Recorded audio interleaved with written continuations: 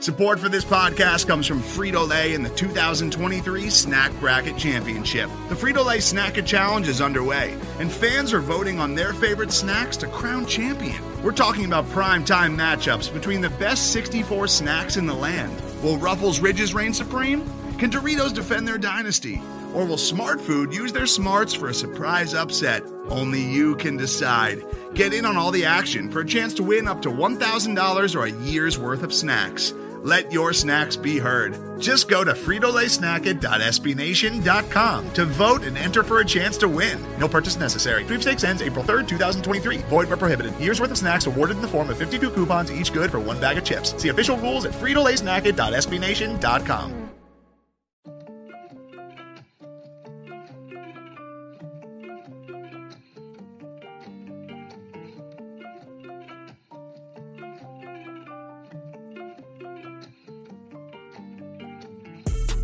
What's good? What's going on?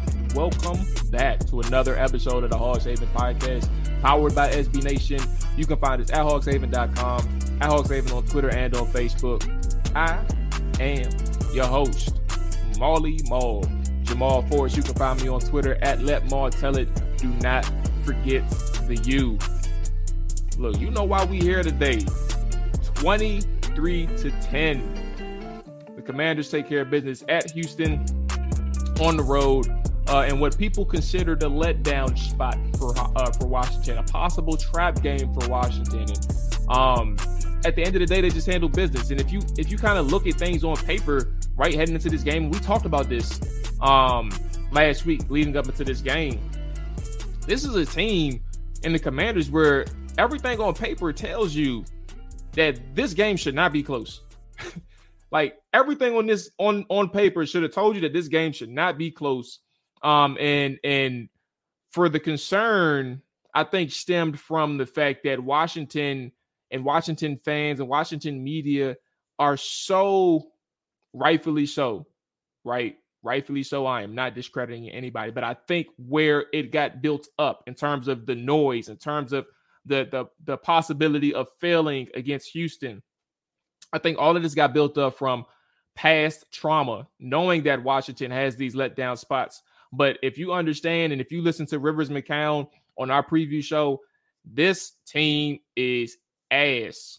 The Houston Texans were bad, man. And I think that's the most important thing when you kind of come to grips with what this situation was for the Commanders. I think one of the best things that was said or understanding the best things about this game was the defense, right? 5 sacks on the day, 2 turnovers, 1 defensive touchdown, 10 points allowed, 21 yards allowed on the ground, 148 total yards allowed on the day. Several pressures, man. Daron Payne, John Allen, Montez Sweat all did their things. They got in on the sack party. Got in on the sack party, man. It was a good day for these guys. Kendall Fuller started off the party with a pick 6 on the Texans' opening drive. And as you continue to understand what Kendall Fuller does for this defense, I think, what's my biggest gripe, especially if you all listen, right? My biggest gripe has always been about understanding Kendall Fuller's athletically challenged in a sense, right? There's certain certain matchups that's going to cause him issues. There's going to be certain situations that's going to cause him issues. However, if you get that man with eyes on quarterback, if you get that man in a position to be successful in terms of breaking up plays and reading route combinations and reading situations like that, he is a dog. And he took a pick in a situation where the Texans were trying to implement hurry up in the beginning stages of this game to try to get Washington essentially tired and off balance and out of whack. Kendall Fuller shut it down very early with his pick 6 and was able to read the speed out that Brandon Cooks ran, and Davis Mills just didn't understand that route was not available to him. I think that's the most simplest way to understand that thing. So he started off the party on the defensive side of the football. That entire first half was incredible in terms of the ineptitude by Houston Texans, but also the defense, dominant day by the defense. They had 6 total yards minus the kneel down on the Texans' first half drives. The Texans accumulated only six total yards. It was just an overwhelming defense. They dominated and overmatched the offense and the quarterback on the other side of the ball. For Houston, and I think this conversation is important for Washington as well. What really hurt Houston is the fact that Davis Mills is who he is. But secondly, knowing that, Houston only wants to establish the ground game. Obviously, they have a really good running back in Pierce, right? You cannot take that away from them. But when you have a one-dimensional offense and an offense that just isn't that good to begin with, right? They have issues establishing the ground game. Dameon Pierce just takes off. He makes plays. But when you have a defense that's solid in the run game, and you're going up against an offense who wants to give their best player in Dameon Pierce, who was a running back, the ball, it becomes an easier option for these guys to shut that down and force Davis Mills to make throws to beat them. And unfortunately for Houston, they weren't able to do anything. They weren't able to establish the ground game. They were getting beat off the ball at the point of attack. And then obviously Davis Mills was struggling for a good portion of the game. And that's what really hurt these guys.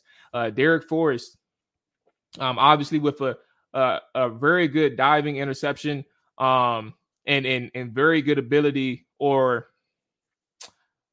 let's say awareness. I think that's the best way to say it. Very good awareness, sideline awareness, to really understand that he has to find a way to get himself in bounds off of the deflection of Benjamin St-Juste, right? To snag that interception. So I think what's the most important thing when you look at that play is not just the interception by itself, right? It is an ode to Derek Forrest. It is an ode to the defensive coordinator and understanding where this defense is, right? Last week we mentioned that Ron Rivera was impressed of how Jack Del Rio became more trusting of his younger guys and giving these guys roles that he is shows that he instilled confidence in them. Jamin Davis is a person who's 2 weeks in a row now has worn the green dot for this defense, right? It's a very good day for Jamin and how he's able to, continue developing as a linebacker, a second-year linebacker at that. But the point is, you move Bobby McCain down in the box. You're able to, let me be more clear. You move Bobby McCain down into the slot, and you're giving Derek Forrest opportunities as a free safety because of his range, but then also because of his ability to become a threat when the ball is in the air. Like if quarterbacks want to take that risk downfield in the area in which Derek Forrest is, or if you want to trust him and say, all right, I trust my guy more than I trust his ability to close on this play or close on this ball, he's making people pay. Last week it was A.J. Brown and Jalen Hurts. This week it's Brandin Cooks and Davis Mills. And I think that's the most important thing to understand, like the difference maker from a center fielder standpoint, right? This is not a negative knock on Bobby McCain, right? Bobby McCain has been in position often.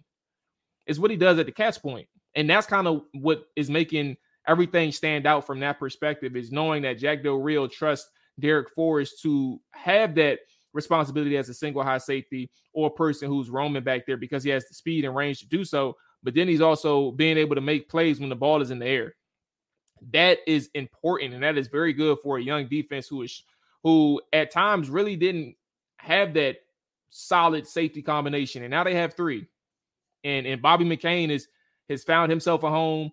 Derek Forrest has found himself a home, and obviously Benjamin St-Juste, he's good enough to the point in which he can travel from inside to outside and make plays for this defense. Obviously, contributing to that interception for Derek Forrest, so that was really good. Offensively, yeah. Let me go with some notes, and then we'll talk about kind of some things that really bothered me, right? I think that's the best way to say it. But some notes, man. Curtis Samuel, a difference maker, drive extender. I think we know that, but it continues to pop up as this season goes along. And I think what really helps Curtis Samuel and what helps this offense is understanding that when you are in a bind and you need a spark, he's a guy who can potentially get that to you because of the creative ways in which he gets the ball. It's not a traditional handoff all the time. He can get you some jet sweeps. He can get you, obviously some handoffs, right? But he can get you some jet sweeps. He can get you some quick throws. He can get you some routes, right? It's a variety of ways. And then obviously the traditional handoffs. He has a way of getting the football in his hands and getting some tough yards or some yards that other people cannot create. And I think for all the worth of or talk about him being a gadget player, I think there is levels of being a gadget player. And this guy is a person who's able to do several things for this offense. And that's a really good sight to see. Logan Thomas, another person who had a solid day. We talked about him heading into the game, right? 4 catches, I think, for 57 yards in the first half. He ends up with 5 catches for 65 yards, some very tough catches on the day, some diving ones, some contested passes. I think he's starting to feel a little bit more comfortable in that. I think we said that last week or leading into this game, that he's feeling more comfortable in himself. And I think that's a really good thing moving down the stretch, because now if Logan can stack some games together health-wise, you're talking about a person in Cole Turner, John Bates, Armani Rogers, where these are a solid 4 core. And you have to find a way to get them all involved. Like you can be creative, but you have to find a way. And who knows if all 4 are going to be active moving forward, if all 4 are healthy. I don't think that'll be the case. I really don't, unless you have one that's significantly playing special team snaps, right? And even still, like that person playing special teams is probably gonna be that third tight end. You have to figure out a place to put people elsewhere. So that's going to be interesting moving forward. But Logan Thomas, welcome back. I think he is officially back. And it's not the fact that he just played at Houston, Texas. It's more so the fact that his athletic traits for what he did have in 2020 and 2021, that is kind of the more pressing matter right here, is that he's starting to feel himself again. And that's really good for a team that's in the playoff hunt. Quarterback, man. I think and before we even get to Taylor too, 40 carries, 153 yards on the day. Really, you had 36. Let me see my math right. Oh, Lord. God bless me. I'm not even going to do the math. And you know what? If y'all make fun of me, I ain't like y'all anyway. 18 carries for Gibson, 15 carries for Robinson, 2 carries for Samuel.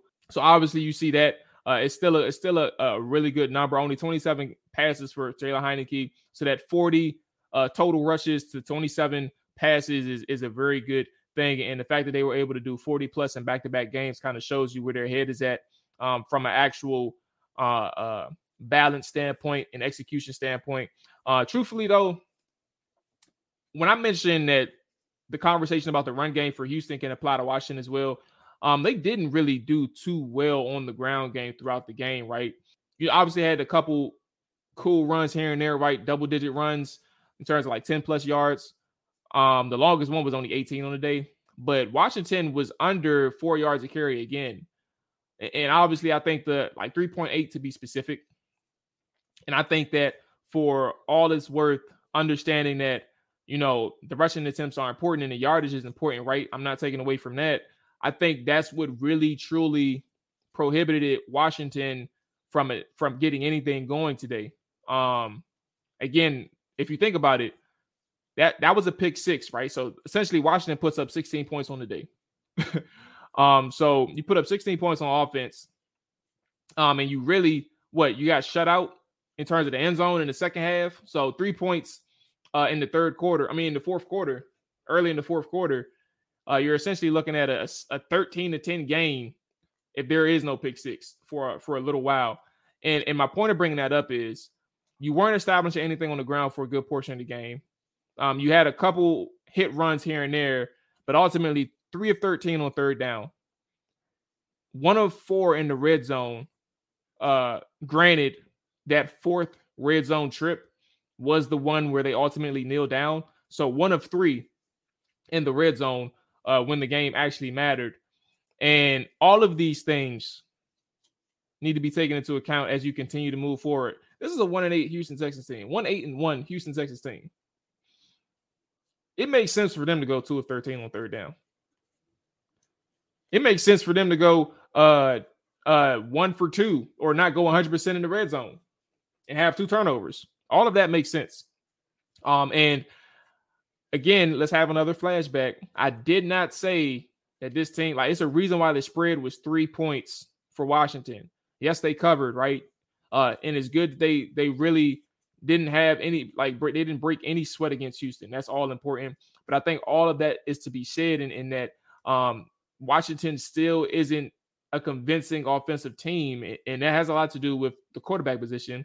That has a lot to do with the ability to establish anything or establish any rhythm on third down or on drives, and that really hurts that team. So for all of the good defensively, you're still running into the same issues on the offensive side of the football. But last thing on this post game, because again, it wasn't really too eventful, right? The bigger things happened on the defensive side of the football. We covered all that. And all of that is important, right? In terms of just seeing Kendall Fuller make some plays and just seeing Sweat Payne and Allen all have good days on the same day. And obviously seeing Derek Forrest and Benjamin St-Juste continue to climb in terms of their importance to this defense, all of that is good. And I guess in that same vein, let's give an ode to special teams again. You get your guy Joey Slye go 3 for 3 on field goals, 2 for 2 on extra points for a total of 11 points. That's 2 weeks in a row where he goes perfect on the day. So all of that is good. But let's go ahead and transition to the conversation from Ron Rivera post-game about Taylor Heinicke and his prospects as starting quarterback for the Washington Commanders.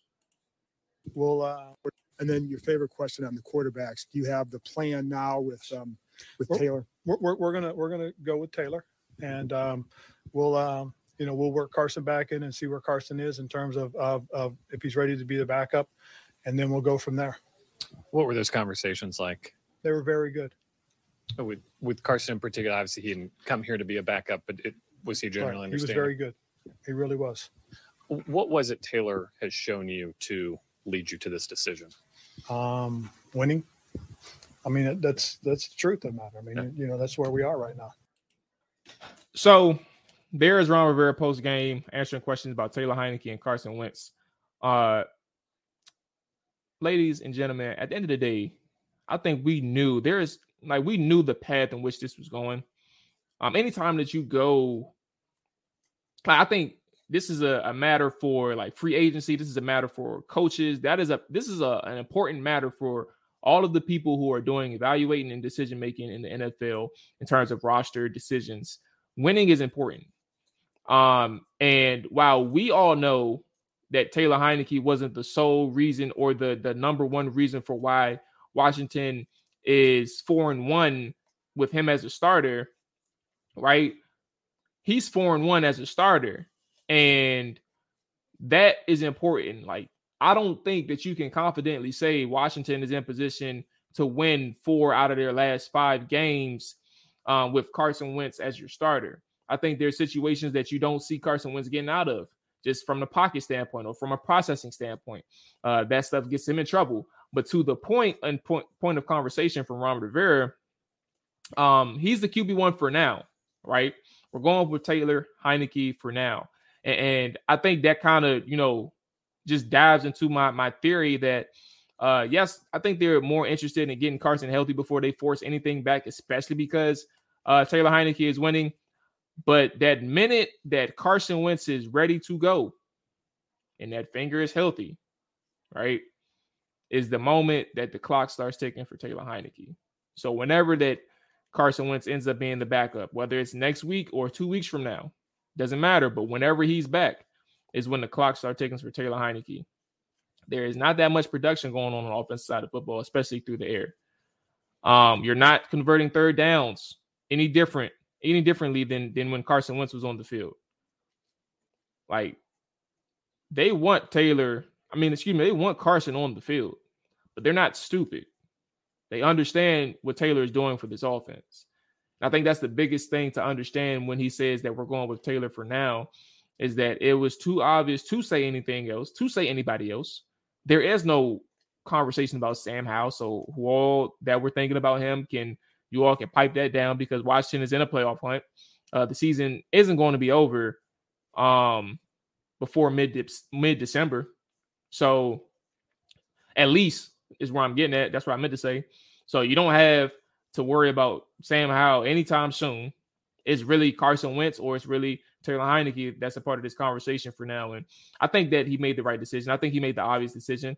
And I think for Washington moving forward and Taylor Heinicke moving forward, I think that the clock is ticking on him to really change or improve his play. And today, I don't really think it was a terrible game, right? 15 to 27, 191 yards. He had some key third down conversion throws to Logan Thomas, Terry McLaurin, Cam Sims. Actually, I don't think Cam Sims was third down, more so just within the rhythm of the 2-minute drill in the first half. But he had some really good throws on the day.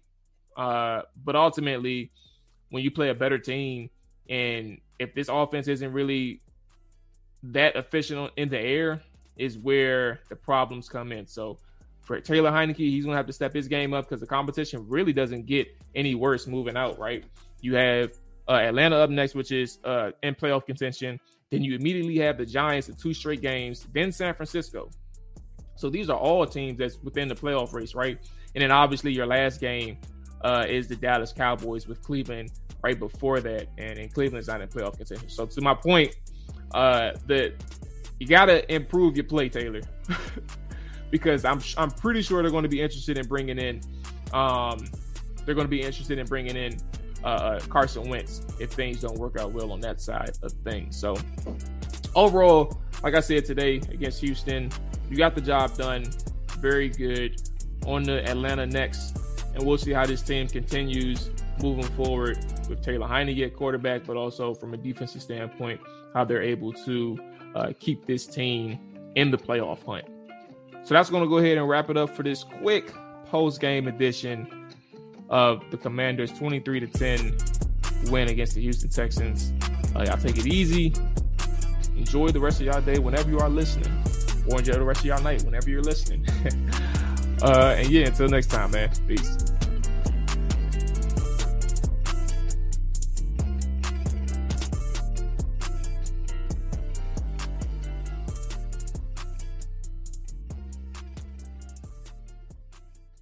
Get ahead of postage rate increases this year with Stamps.com. It's like your own personal post office. Sign up with promo code PROGRAM for a 4-week trial plus free postage and a free digital scale. No long-term commitments or contracts. That's Stamps.com, code PROGRAM. Everybody in your crew identifies as either Big Mac Burger, McNuggets, or McCrispy Sandwich. But you're the Filet-O-Fish Sandwich all day. That crispy fish, that savory tartar sauce, that melty cheese, that pillowy bun. Yeah, you get it. Every time. And if you love the Filet-O-Fish, right now you can catch 2 of the classics you love for just $6. Limited time only. Price and participation may vary. Cannot be combined with any other offer. Single item at regular price. Ba-da-ba-ba-ba.